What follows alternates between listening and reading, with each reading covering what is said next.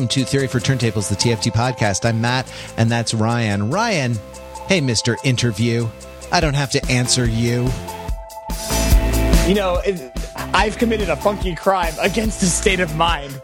It's crazy. We had like 40 songs to pick from, and we both picked from the same song. It's interesting to think about the game theory of the Red Hot Chili Peppers. I think we both did not want to choose from a famous song on Blood Sugar Sex Magic, which is one of the two Red Hot Chili Peppers albums that we're discussing. So we chose a song from the Uplift Mofo Party Plan, and we didn't want to go for the first song, so we went for the second song, and that's how we landed at the funky crime equilibrium. Right there. Yeah, I guess so. There's a little bit. I mean, to me, there's a little more to it than that, but I think that is more or less it. But funky crime expresses something that I really felt strongly about the Uplift. Get ready for a whole episode of this. The Uplift Mofo Party Plan. It almost sounds like an elocution exercise, right? Yes. The Uplift Mofo Party Plan. Right, around the rugged rocks, the ragged rascal Uplift Mofo Party Plan. As you know from last week, we did RHCP's. I did that right. RHCP's, The Getaway. And the Chili Peppers are indeed red hot. The Getaway last week, their recent record. And we are using the opportunity on a great Scoville scale, musical Scoville scale of chili pepper hotness, to transition back into our historical quarter and back into the 80s and into the 90s. And Uplift Mofo Party Plan occurred to us because it lands us where we want to start our progression, that is to say 1987. And we're also in an anniversary year, 25th anniversary for 1991, which was really a miraculous year in music. If you just go to the Wikipedia list of like top albums from 1991, or just what, the year-end chart, what were the biggest albums of 1991, it is like the hits just keep on coming in 1991. And one of those was Blood Sugar Sex Magic, which, may be their most successful album. It was definitely one that me and my friends were super aware of at the time. And it allows us to do a couple things. One is to sort of use the Chili Peppers as a pivot to get back in time, to talk about what it means to go back in time and to kind of characterize the different eras that we're talking about by contrasting them, and also to kind of bookend the era that we want to consider in this next historical quarter, which is going to stretch roughly in the 5 year stretch from 1987 to 1991. That's 5 years, even though the subtraction doesn't work out that way. Good luck to us, because we are the podcast that spent 3 months talking about 1982 in music. Look, it was the year I was born, so it was a heck of a year. It was a heck of, and the hits keep on coming from Ryan as well. Another thing that's interesting a little bit as we talk about 1991, and this may be for the very end of this historical quarter or the beginning of the next historical quarter, is that we're getting into some sacred texts for us, right? Because this is the era at which we, Ryan and I are a couple years apart in age, but I think he was precocious and I was perhaps a little behind. So right around the same time, we started becoming aware of music, and of music as something that sort of could constitute could begin to constitute our own identity, separate from our parents, separate from other groups of losers at school, or maybe we were the losers and kind of solidified our loserness through the music that we chose. Whatever it is, we're getting into that time, that super influential sort of musical adolescence, which is really the musical coming of age time. And so, with that as a as a table setting, we launch into Uplift Mofo Party Plan from 1987, which is the third studio album from Red Hot Chili Peppers, and Blood Sugar Sex Magic, which is the fifth from 1991, and has some of the best known Chili Pepper songs, on it. I don't know. Do you want to do any more prolegomenon for the pre-listening part of the podcast? I think the one is just it's not a parental advisor, it's a listener advisory. I think, and we can maybe talk a little bit about this. So I have a great affection for the singles from Blood Sugar Sex Magic, because I was as I've talked about on here, a avid watcher of MTV. I have a lot of memories of Give It Away, and Under the Bridge. I did not ever own this album. In fact, because it had the parental advisory sticker, and my parents really took that the advisories of Tipper Gore and the and her colleagues very seriously, and so I did not have this album. And I will say that and Matt will confirm this, is that Blood Sugar Sex Magic is a challenging listen. Oh man, it is 17 tracks. It is, I believe, it's like 75 minutes. It's a full CD. Yeah, they pack that CD. Yeah, they used every inch of digital space. It is a non-compact disc, right? It is kind of the opposite of a compact disc. It is an overstuffed, ponderous disc. And I think that, and so don't give up though. I think that, and find a different ways. I think that going to Uplift Mofo Party Plan can help, because I think that it is much more brisk. It's much more kind of coherent.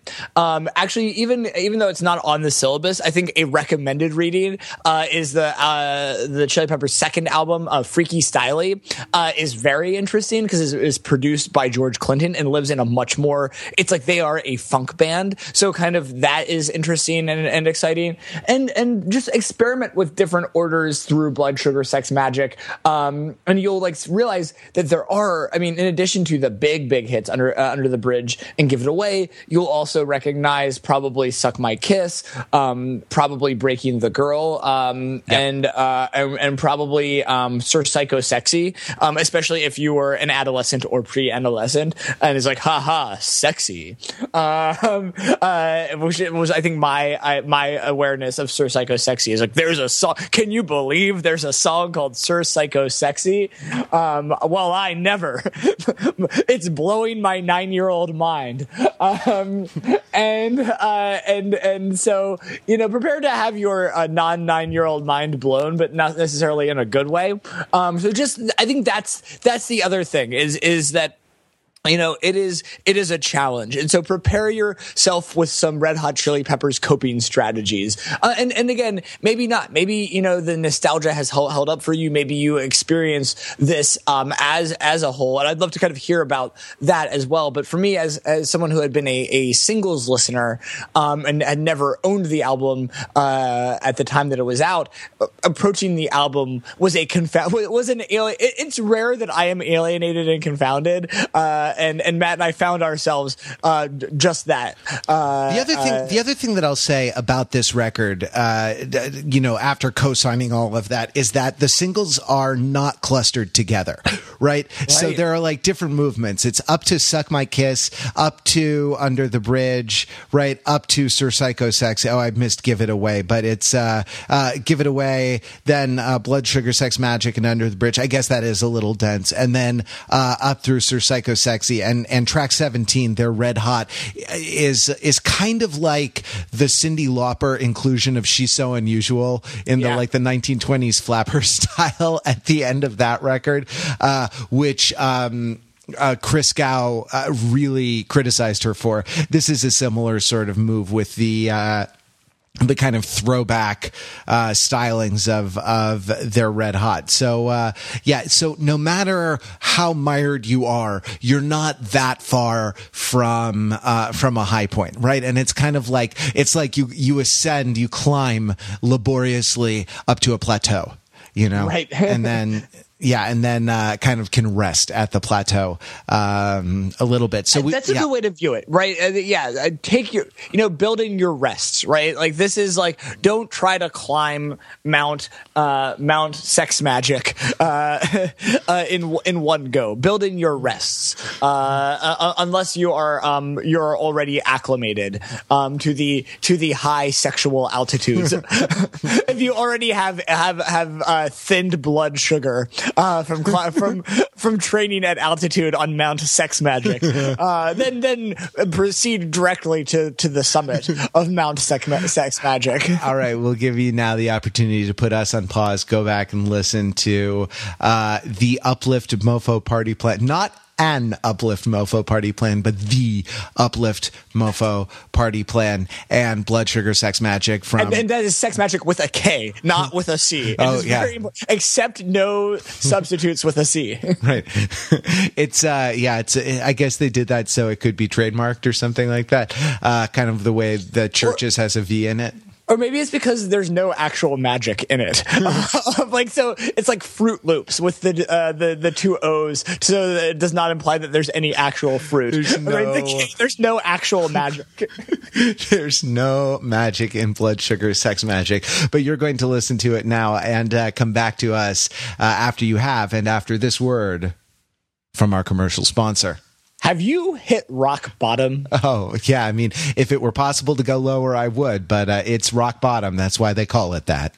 It must be embarrassing to be doing that just out in the open with everyone being able to see you. I mean, I feel like I'm so exposed and humiliated in front of my friends and in front of total strangers.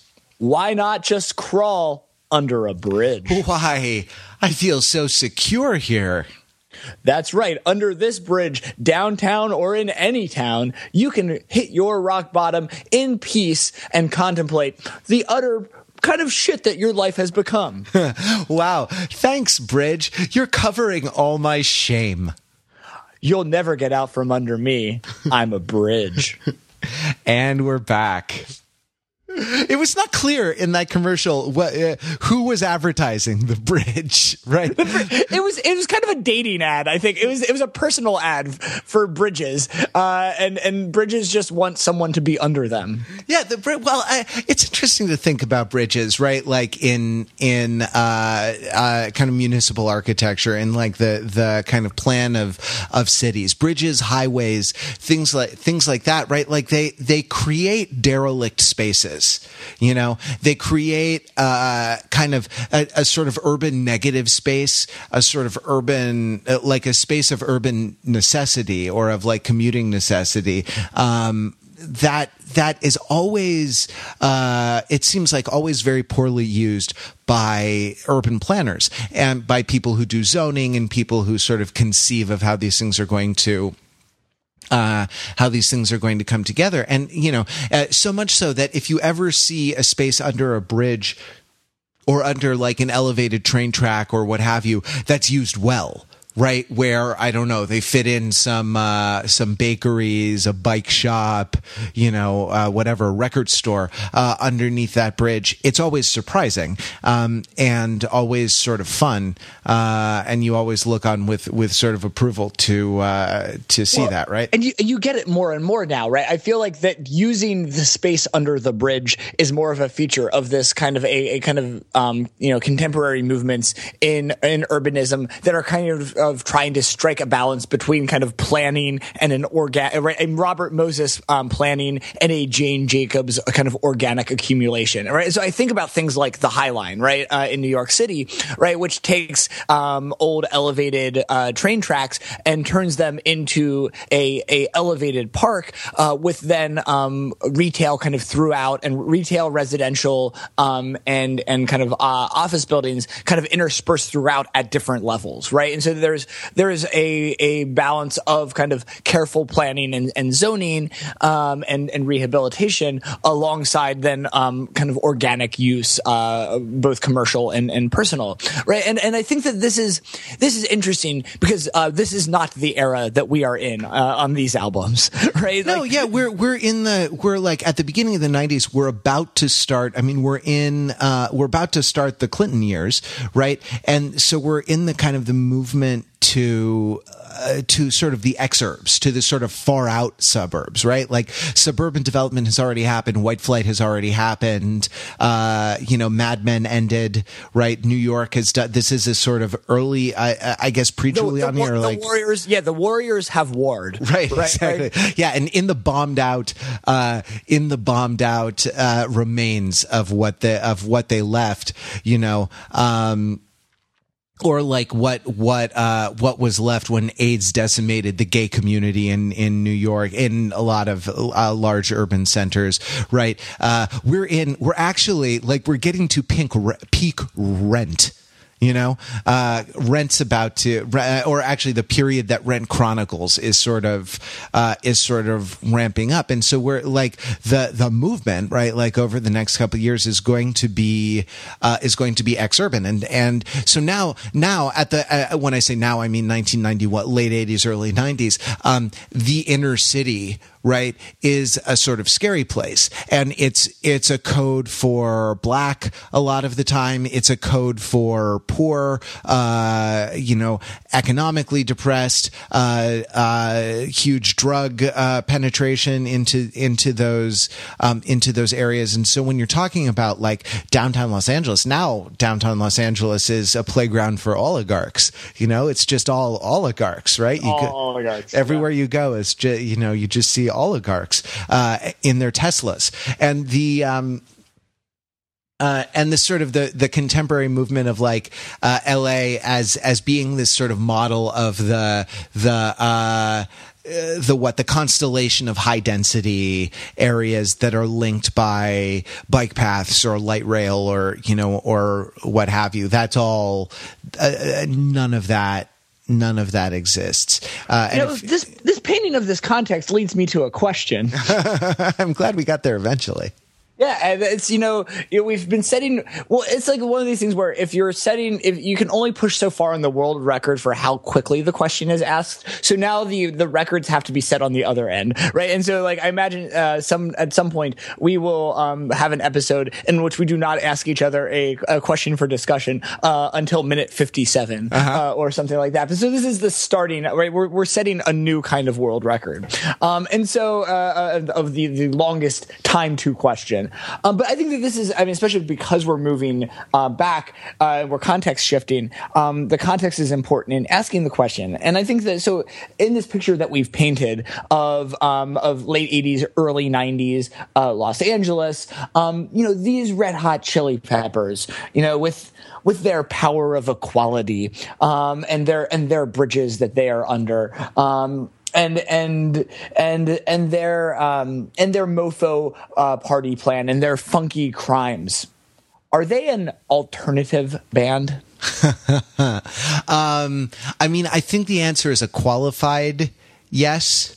I think baked into their DNA is something about not only kind of the LA punk scene's rejection of more commercial and kind of mainstream music, but also, Wikipedia tells me that part of their early discourse was a sort of a rejection of what they saw as some bad social stuff, some bad social aspects of the LA punk scene, specifically sort of misogyny or a kind of violent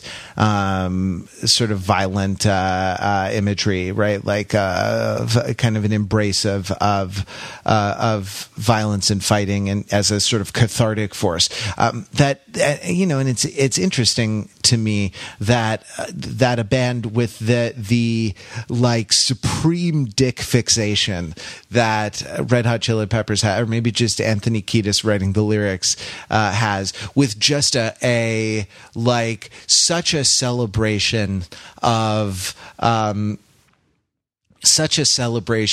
the most kind of silly, juvenile, bombastically exhibitionistic kind of adolescent male sex drive, could be called anti-misogynistic, but well, you have to call out the phallus, right? And he's just calling it out, right? Because the phallus is there, and it is there imbued in the patriarchy. And so if you don't call it out, it continues to operate, right? And there's already, phallocentrism. And so you have to call out the phallus before you can level the phallus. Yeah. I mean, is the hypothesis, or the other thing is that it's hypocritical. The alternative hypothesis is, I guess an alternative question is, are the Red Hot Chili Peppers hypocrites, or were they hypocrites in the late 80s and early 90s in purporting to kind of combat misogyny? Did they just replace it with a new kind of misogyny?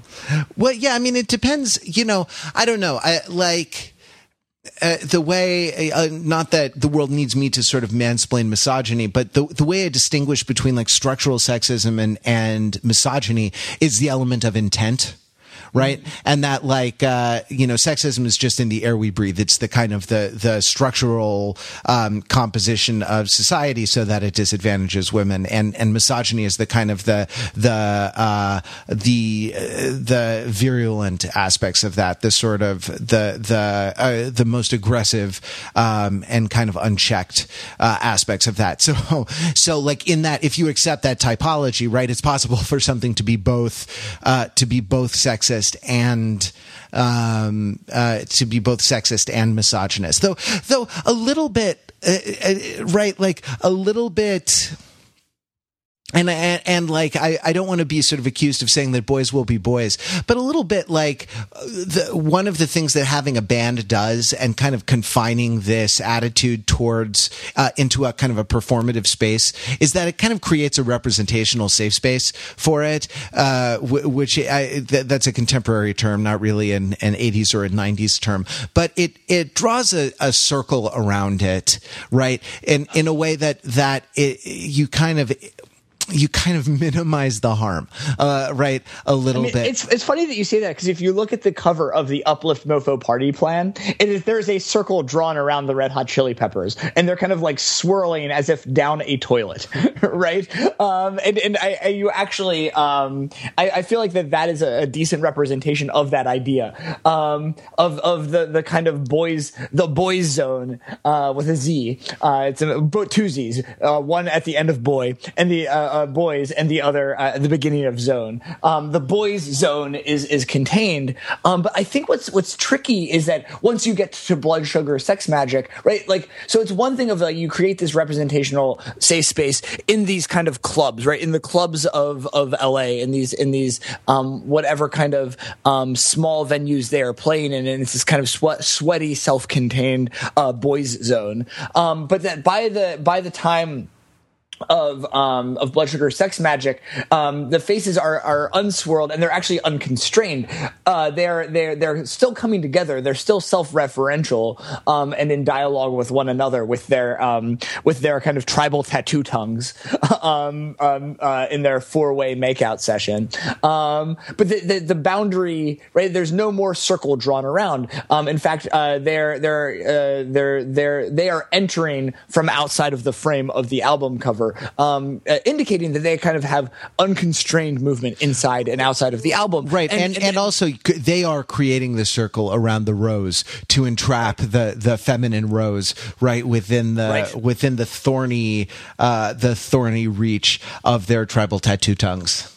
Right. And I think that and part of what that is also by removing that fame erases that circle or blurs the circle, right? That you have this space where you kind of create this kind of constrained space, but then interestingly, right, that you have this space, and I think they had some amount of major label support, but from what I've kind of read, were kind of hated by their label at the time of their first 2 albums were out, and they were recording Uplift Mofo Party Plan, and then by the time of you get around to Blood Sugar Sex Magic, and there's one other intervening album, Mother's Milk, that they switched labels, they switched producers to Rick Rubin. They have a new guitarist, and that they are poised to blow up, and they do, right? And it's a huge album, huge singles, and they're starting to play, they start to play arenas shortly thereafter. They're playing the Woodstock anniversary, a few years on in the 90s, right? And so that you're kind of moving. It's one thing where when the naked guys with socks are in a LA strip club, kind of as a piece of kind of confounding performance art, and it's another when they're on the cover of Rolling Stone, which I believe they were, maybe 5 to 10 years after the original sock stunt, right? So the circle gets blurred in part because I'm almost imagining like these spaces of broiness being in little soap bubbles, and I kind of imagine the record company grabbing this bubble and popping it, and then amplifying what was inside the bubble. I mean, that was I think that there probably is a historical account of indie music that could that would bear that out, that there was a sort of maybe an increasingly misogynistic attitude, right? Like that kind of coincides with the rise of Red Hot Chili Peppers. The social history of indie music is a really interesting topic, and would be it would be great if there were like a popular history, a sort of reference work that we could listen to. I mean, we could make a Broadway musical out of it and make as much money as Hamilton. It would not be called Ketis. I was gonna say, it's like how did a shirtless, long-haired, sock-wearing bro and his buddy Flea, who played the bass slapping funkily, and so on. I'm not going to give away my shot. I think it writes itself. Like the interesting movement, I think, from Uplift Mofo Party Plan to me. So I still haven't answered the question, have I, about whether this is an alternative band. I mean, the answer was a qualified yes, because they saw themselves as an alternative, right? They saw themselves as an alternative form of practice, both to what was the dominant commercial mainstream and to what was the sort of the excesses they felt of the Los Angeles indie punk scene. But then they got less alternative because they got famous, right? And when you're on what are you really the alternative to when you're on the cover of Rolling Stone, right? Yeah, well, I think that this is interesting, and I posed the question because I think this is going to be an important part. It's as an important part of the discourse as we approach the 90s as the indie question is to our contemporary period, right? And it is so and so an indie band. The kind of this question and the discourse around alternativeness is interesting and starting to plumb the origins of that and its meaning. I think are going to be a big part of considering as we start to consider the movement from the 80s into the 90s. And I want to point out something really interesting in your answer there, is that alternativeness is a two-way street, right? And I think this will be something that we'll want to kind of keep an eye on and keep returning to, is that there is so from the perspective of the artist, or kind of from the supply side, right, that there's supply side alternativeness of what are we an alternative to, right? What are we making, and how does it different from what is being made? But then there's the alternative from the perspective of the fans. There's demand side alternativeness, right? And so that when I'm in the marketplace of music, or when I'm kind of aligning myself, right, whether you think about it as political affiliations and aligning yourself with a leader, or a political unit, an identity group, or just as a market, and you're kind of just choosing between products.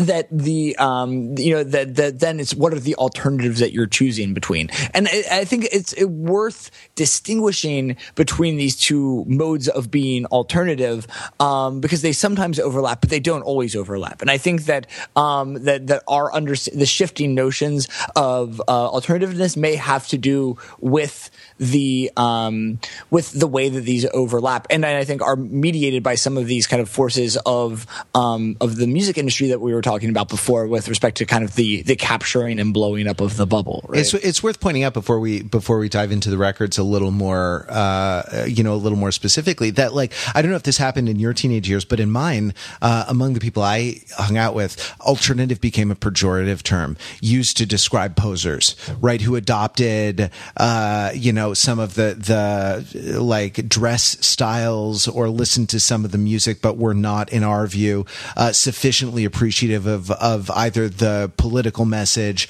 or of the kind of the aesthetic qualities. They didn't really understand Pearl Jam the way we really understood Pearl Jam. Wait. So can you use that like usage of alternative in a sentence? Well, like it would be used in the form of mocking someone. Oh, look at that guy over there. He's like, I'm so alternative. I wear bondage pants. I have safety pins. I'm alternative. God, what a dipshit, right? Like it would be something like it would be used in that context, right?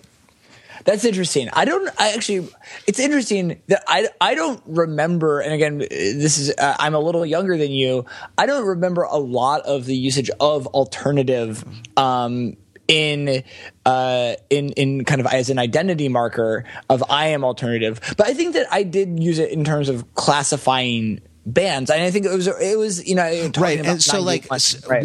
One of the reasons for that probably is that like ground zero for alternative rock was K-Rock 106.7 in Los Angeles, right? Like, and it was just a huge force in promoting this music and moving it forward. And so if you listened to that station, which we all did all the time, you just heard that word so much that it became part of our discourse. I mean, I think this is interesting, right? And I think this is a good way to kind of pivot to talking about some of Blood Sugar Sex Magik, and then kind of going back. I think it makes sense to start at Blood Sugar Sex Magik and go backwards, in part because landing in 87 will set us up to kind of then march back, the long march up Mount Sex Magik, and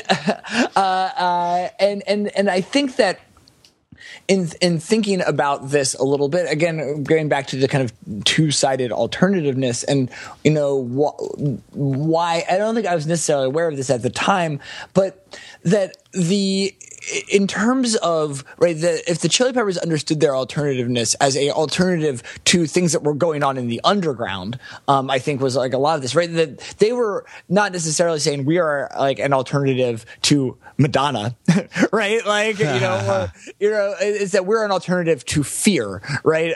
Or to which was an LA punk band that was associated with some pretty, let's just say, bad vibes. Or we're an alternative to Black Flag, where I think X may not have. I'm not sure if X was still active at that time, but like the previous X Flipper, I think, who we've talked about on this podcast.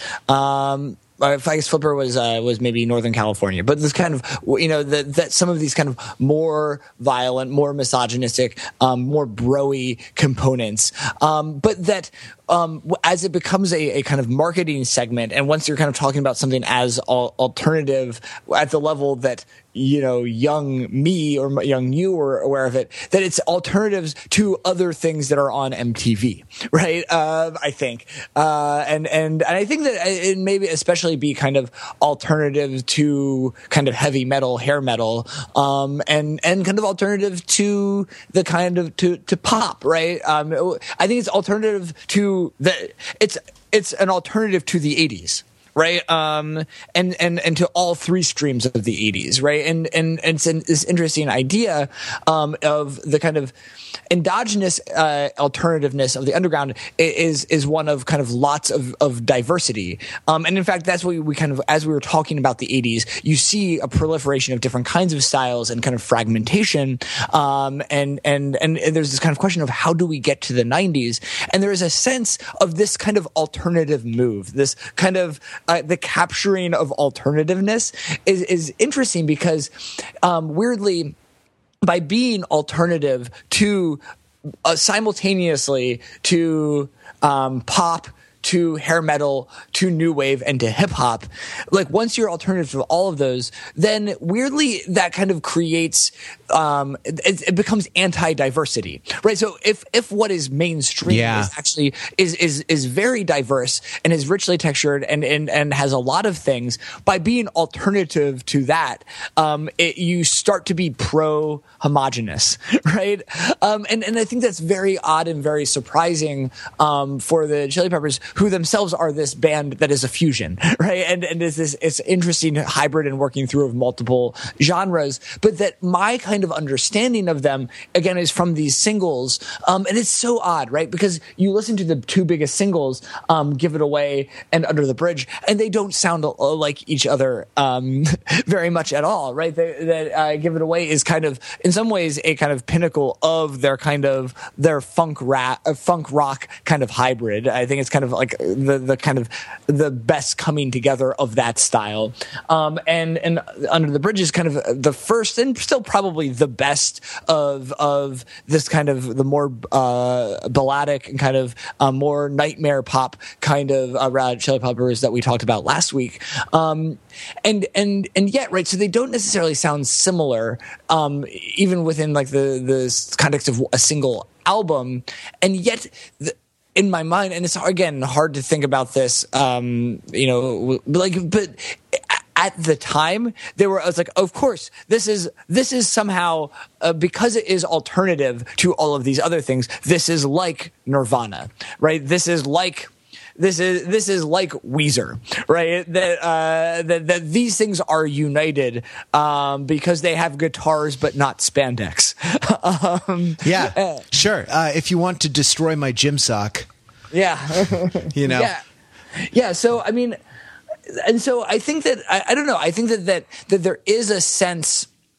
I mean, of these two, do you have an entry point on either of these two and kind of what they're doing? Because I mean, for me, these are just like these indelible songs, right? These are just like, we talk about sacred texts. I mean, not even that they're sacred texts. It's just like part of the operating system, right? That these are like both "Give It Away" and I think especially "Under the Bridge." It's just like, I don't know. I must have just seen them so many times.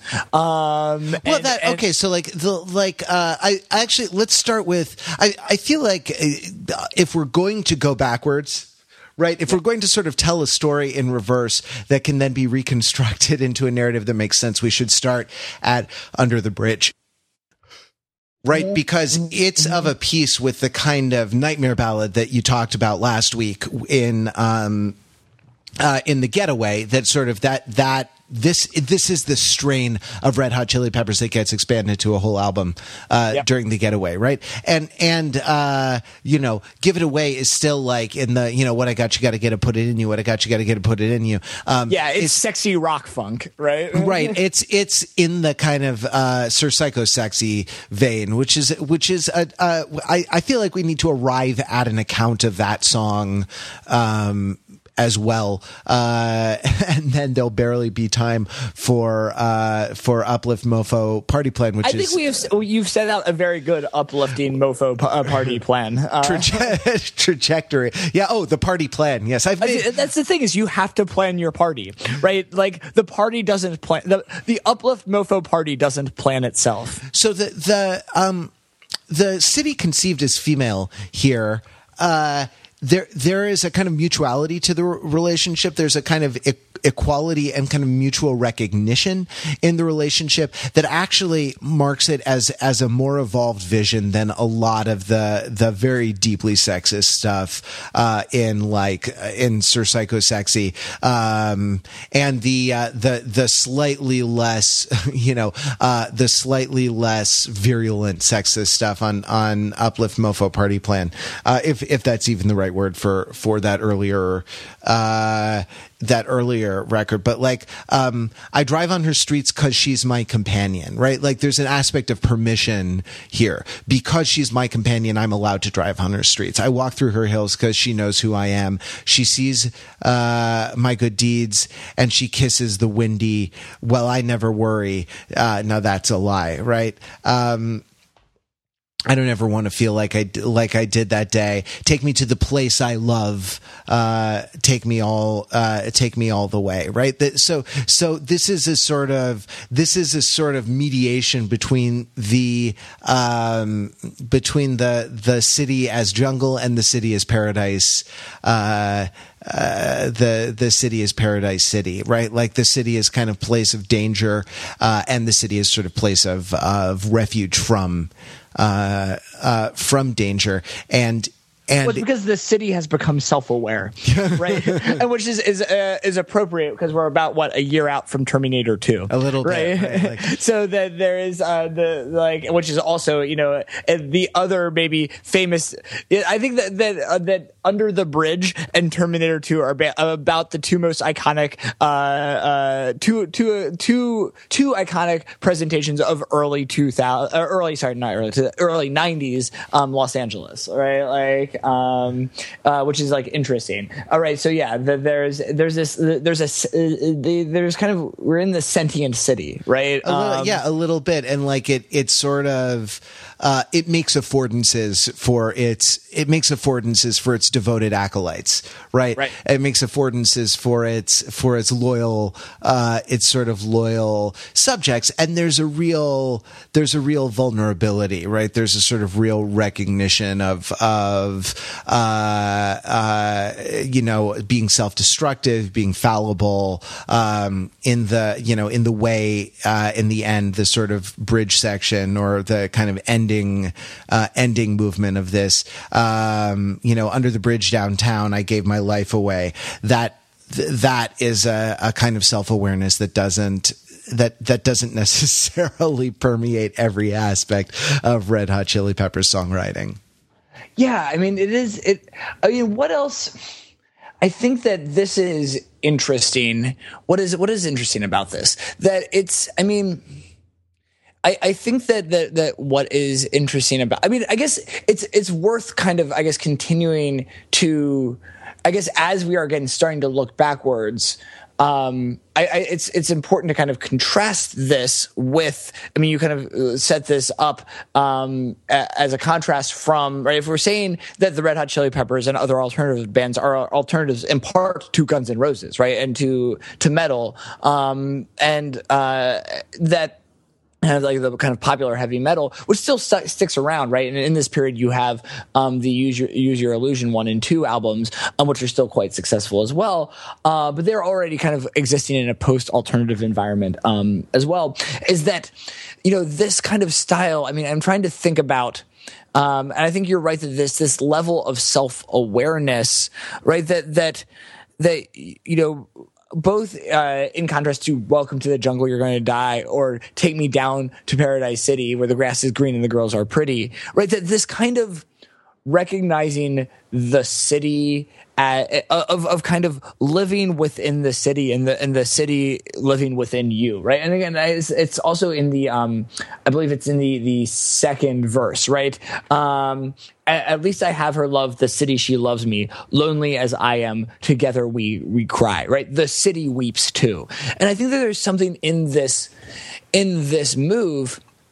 I mean, we're getting, that this is a interesting move of kind of, on an album that still has, and I think we should still talk about some of the other, start to then connect this to some of the other the kind of the less self-aware funk rap rock songs that are on this album and kind of stretch back into the 80s, because I think what you see here is this movement towards a certain kind of like singer-songwritery for realness, right? But in this mode of now being that it's meaningful that this is happening on this album that is kind of alternative rock, right? It's not folk, it's not singer-songwritery. It is that the rock stars are reflecting, right? There's reflexive rock, and that's part of the kind of alternativeness, is that this kind of and it's not the whole album. But it's kind of opening that door. These are the lonely superstars, right? Or the genesis. This is the birth of a lonely superstar, right? In that sense of introspection, in that sense of being able to be alone in public, right? It's like a city. It's a private relationship with the city, and a city is a civic space with a lot of, with a lot of residents, with a lot of devotees, with a lot of relationships, but. There's something about it that even in the midst of that teeming mass, you can kind of find the space for self-reflection, or you can find the space for quiet individuality. Yeah, and by doing this, right, it kind of creates an expectation that our pop superstars, our rock superstars ought to be for real, right? So it's kind of taking punk's fixation on authenticity and for realness and combining them with the kind of the widescreenness of the kind of various kinds of popular musics of the 80s. Yeah, it's an interesting thing, because the for realness of the punk, of like a lot of punk is a sort of performative for realness, right? Like, I'm for real because I'm doing it now in front of you, right? Like the sort of the excess is happening live, right? The feats of strength, of the feats of endurance, the feats of self-destruction are being performed in front of you as a kind of proof, right? That I am who I say I am. And this is a slightly different spin on that. It's like, I'm for real because I know myself for real, right? Like, I'm for real because I introspect for real, because I see more deeply than other people do. Yeah, in that way. So it's the seeds of emo, the seeds of Drake, right? Yeah. Right. We've got views from under the bridge, right? Yeah, and a little bit. I mean, right, exactly. And a little bit like there's this slight ethic for it. I started to think about the Mountain Goats and to think about young John Darnielle and all the things he was going through. There's a realness in suffering, right? Like, there's a realness in having gone through something personal, right? And that may be it. Like, the kind of the main strand of punk, right, has to do with almost a class identification, right? It's almost a populist uprising in the pre-Thatcherite, but kind of like leading up to Thatcherite years, where disaffected Britons who now have aged into voting for the Brexit, I guess, right? Like, had this kind of underground populist uprising, and the model of suffering, or the model of like group membership, is much more individual. It's a group membership of individuals, of kind of isolation and of alienation.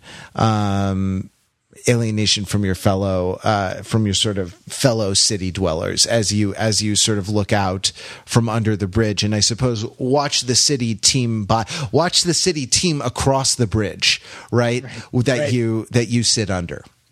I mean, I think there's an interesting thing, right? If there's realness in suffering, then and I think that that's absolutely true. Is there unrealness in the party?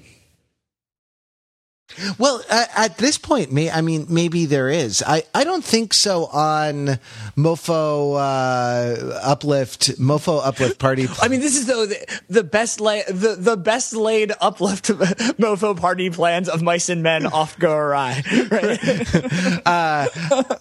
Yeah, I mean, I guess so. It might make sense to talk. Right? That like you make your Uplift party plan, but you still end up under the bridge because you were looking for heroin for your Uplift Mofo party. Well, let's go to Uplift Mofo Party plan. So, pausing only to say that the rest of Blood Sugar Sex Magik, like, it has all the pleasure of like sitting in the garage with an adolescent jam band while they noodle and make up lyrics about nothing, and right. Like give it away, and Sir Psycho Sexy is this sort of. It's this adolescent vision. Like, if he was 14, I might be willing to say, this is a very gifted 14-year-old who has given voice to his inchoate, adolescent, like deeply immature, like deeply sort of selfish and very, very confused view of what relations between the sexes are like. There's a devil in my dick and some demons in my semen. Right. Exactly. Like but again, at 9, I hoped to only be that cool when I was 14. Right. Absolutely. Let alone in my 20s probably, or almost 30s probably. Oh my God. What do I have to do to put the devil in my dick? Right. And like, especially the got stopped by a lady cop verse is just virulently misogynistic and probably, I don't know, like probably just constitutes some sort of violation that you undergo just by listening to it. And give it away now, right? Like, though it's supposedly about altruism, it isn't. It's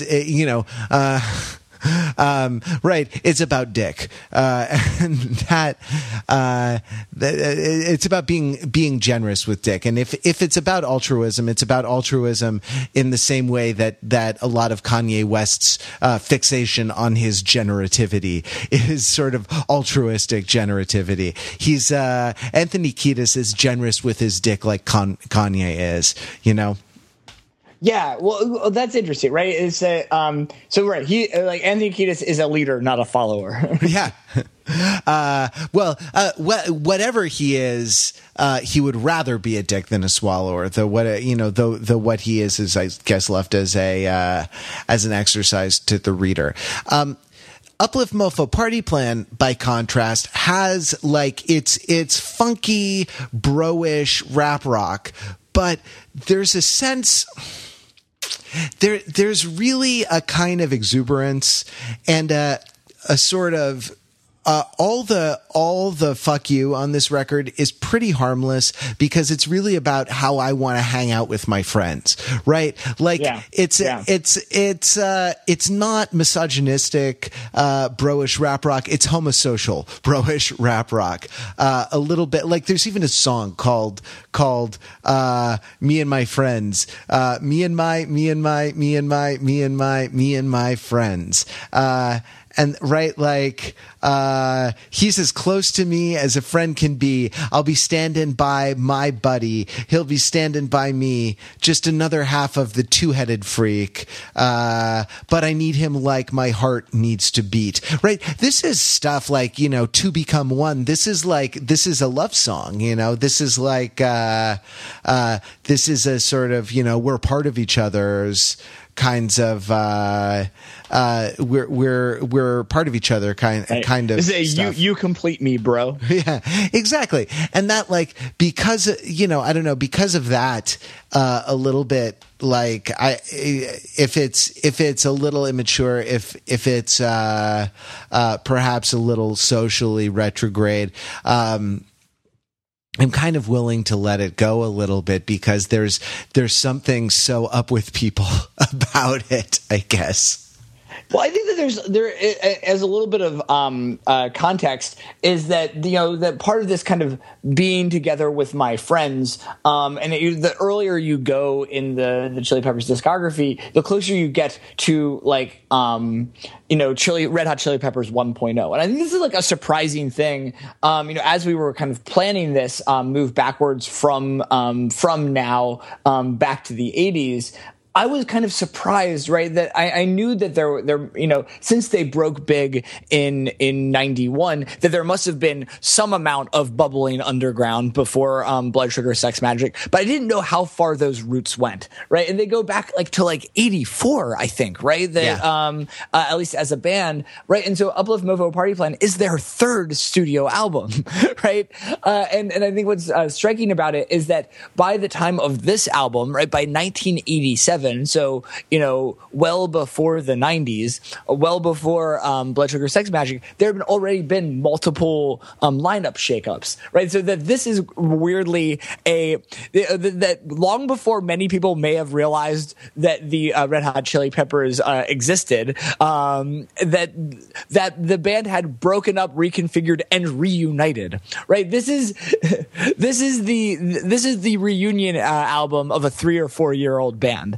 And again, to a bunch of 20-year-olds, it's like, it's amazing, right? That you have this, it's amazing to contrast this with The Getaway, right? So that in 1987, they're like, we did it. This is the Red Hot Chili Peppers reunion album. We're back, baby. Like, we made it the long haul from 1984 to 1987. and now in 2016, right? Nearly 30 years after this, they put out another album, right? And it's still at the core, right? And there's, I guess, these kind of layers. If we're kind of thinking about, there's kind of a friendship onion with layers here, right? Of the different members of the Red Hot Chili Peppers over time, and at the core of the onion, at the center of the onion, is Anthony Kiedis and Flea, right? Who were high school friends, who were kind of the heart of the band and have been present in basically every iteration of the band over the nearly 35 year history of the band, and so this is, and they'd been right after Uplift Mofo, they get joined by Chad Smith, who's been the drummer since 1989 or something like that. And so that, like, that part of the band has been stable even since that time, and then the guitarists have sort of famously shifted.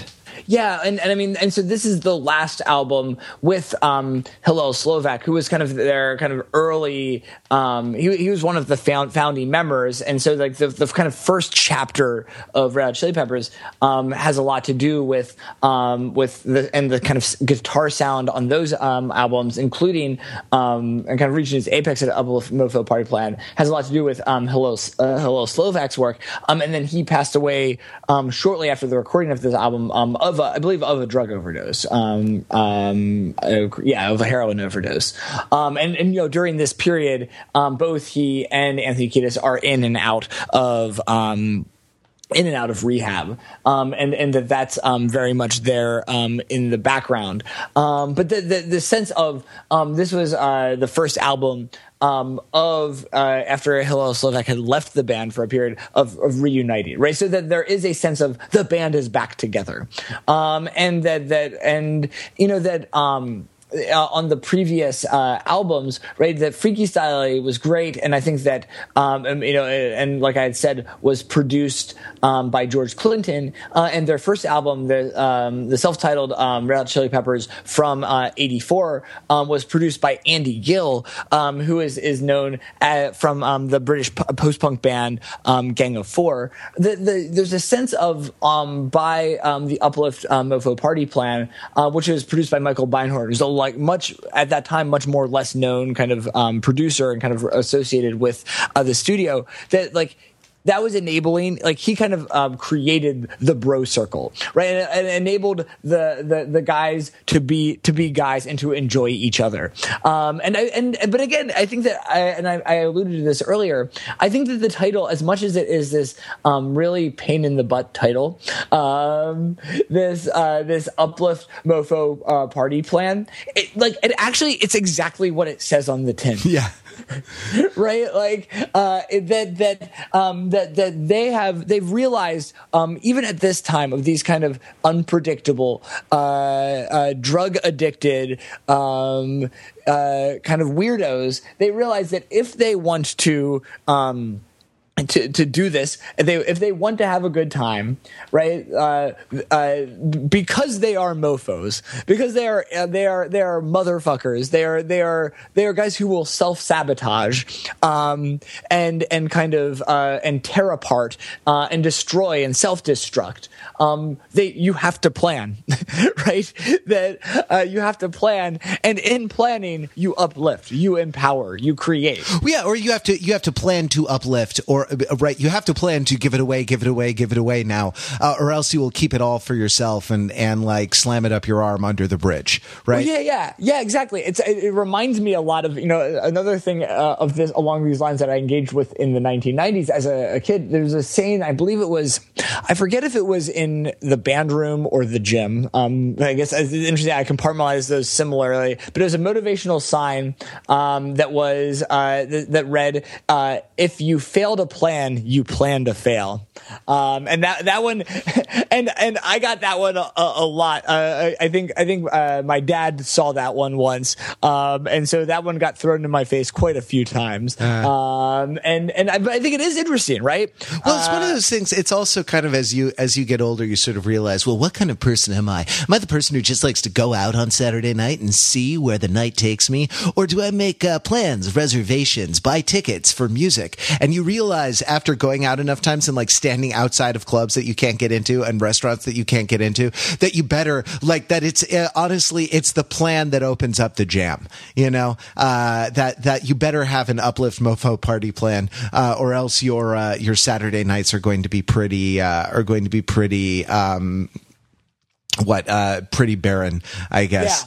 Yeah. This is very interesting, right? We've talked a lot about the need, and we've talked about it a little bit on this episode, but before, especially with on our Sex Pistols episode, almost 2 years ago now, I guess, we talked a bit about the need for someone to kind of draw a circle around the anarchy, and usually that's someone outside of the group, and the group, is either unaware of it or just begrudgingly accepts it, and operates within, creates their anarchy within the circle. But I feel like that this is this interesting thing, is that even at this age and in this stage in Red Hot Chili Peppers, they recognize the need for the circle, right? They welcome the plan, a little bit, right? And they're also like they're very aware of the kind of the community aspects of what they're doing. Like, and I'm thinking of Organic Anti-Beatbox Band, right? Which is really just a who we are. It's like a rapping your name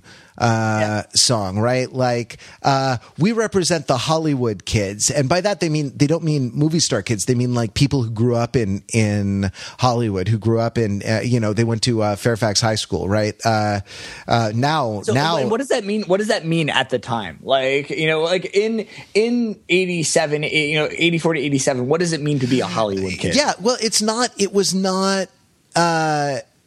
it was kind of a rundown sort of urban, kind of blue collar or, not wealthy sort of neighborhood. Now anything west of La Brea is super expensive or on its way to gentrifying.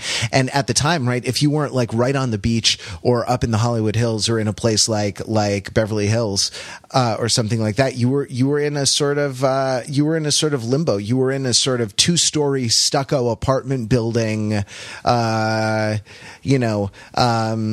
sort of normal person limbo, right? And that I think that comes through here in their sort of celebration of their kind of normalness, right? Like Hollywood, we represent the Hollywood kids. Hollywood is where we live, right?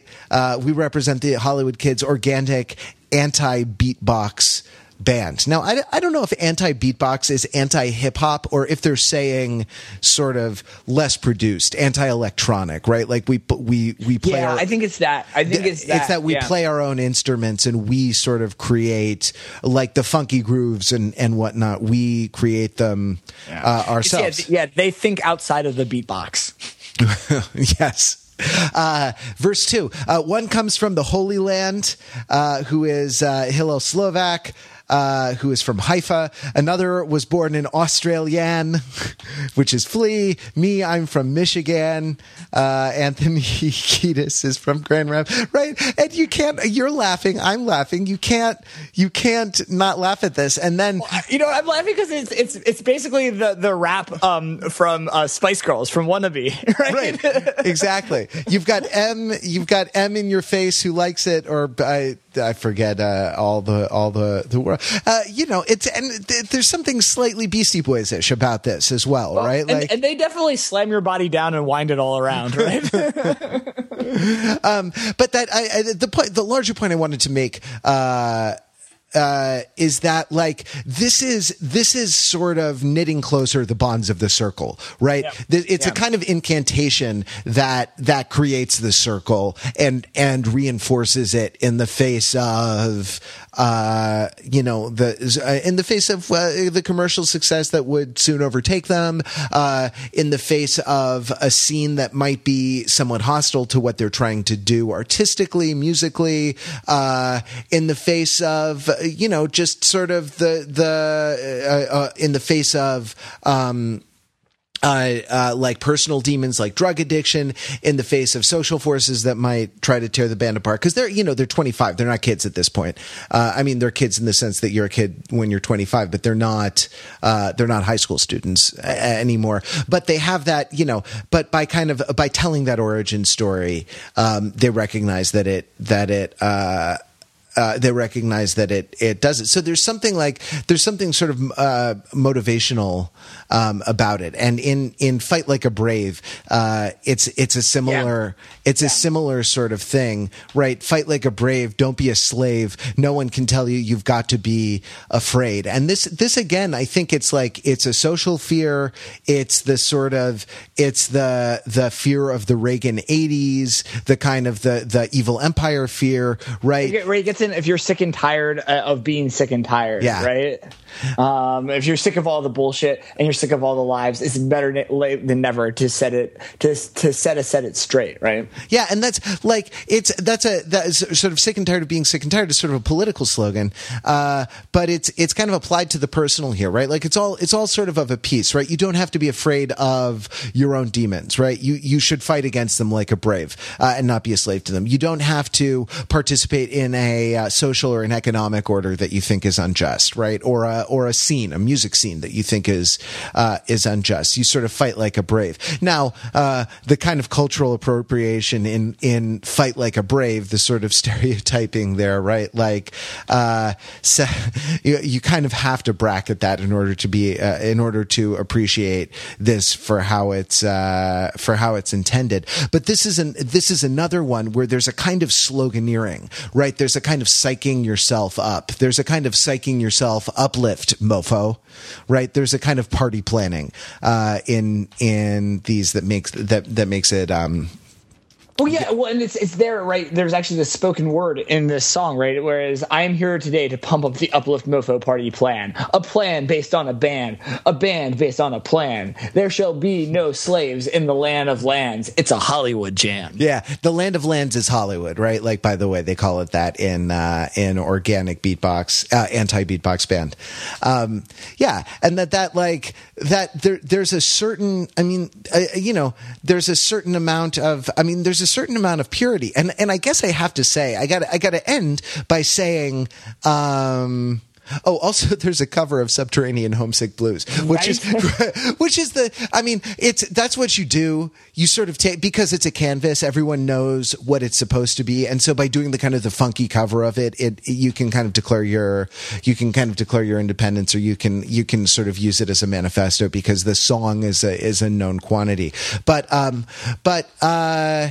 in sort of fight and all these elements together, probably because of this innocent exuberance and this kind of up with people quality of it. Like, this is definitely my favorite of the 3 Chili Peppers records that we listened to over the last 2 weeks. I don't know how you feel. I don't know if you want to hang your hat on that. But I definitely had the most fun listening to this one for sure. Yeah, I mean, definitely. I think that they're all interesting in their own ways. But I think that I agree. I mean, this was also the most surprising in a lot of ways, even though you would intuit what early Chili Peppers would sound like from songs like Give It Away. I think going to this is rewarding and surprising, yeah. Right? And I think going one further, like I've said, to Freaky Styley is also interesting, but Freaky Styley is like bizarre. I mean, TFT Punk correspondent Rachel overheard me playing Freaky Styley and was like, "What is this?" Right? So at that point, it was not, and especially in the vocals and even in the styles, it was not yet recognizable as the Red Hot Chili Peppers. And this is more so, but in ways that are kind of surprising. And for that, it's like worth a lot of listens. And there's a lot to kind of unpack, especially if you, it's like, this is the thing, right? If you, I think this is like a lesson of these 2 weeks of episodes. If you liked The Getaway, go listen to the singles.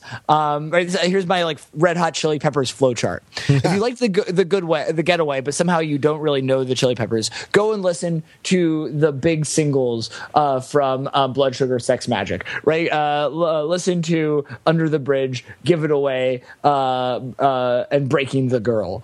And then once you listen to those, go back to Uplift Mofo Party Plan. If you already know the singles, you kind of know them from that. Don't listen to the rest of Blood Sugar Sex Magic. Just do not pass Blood Sugar Sex Magic.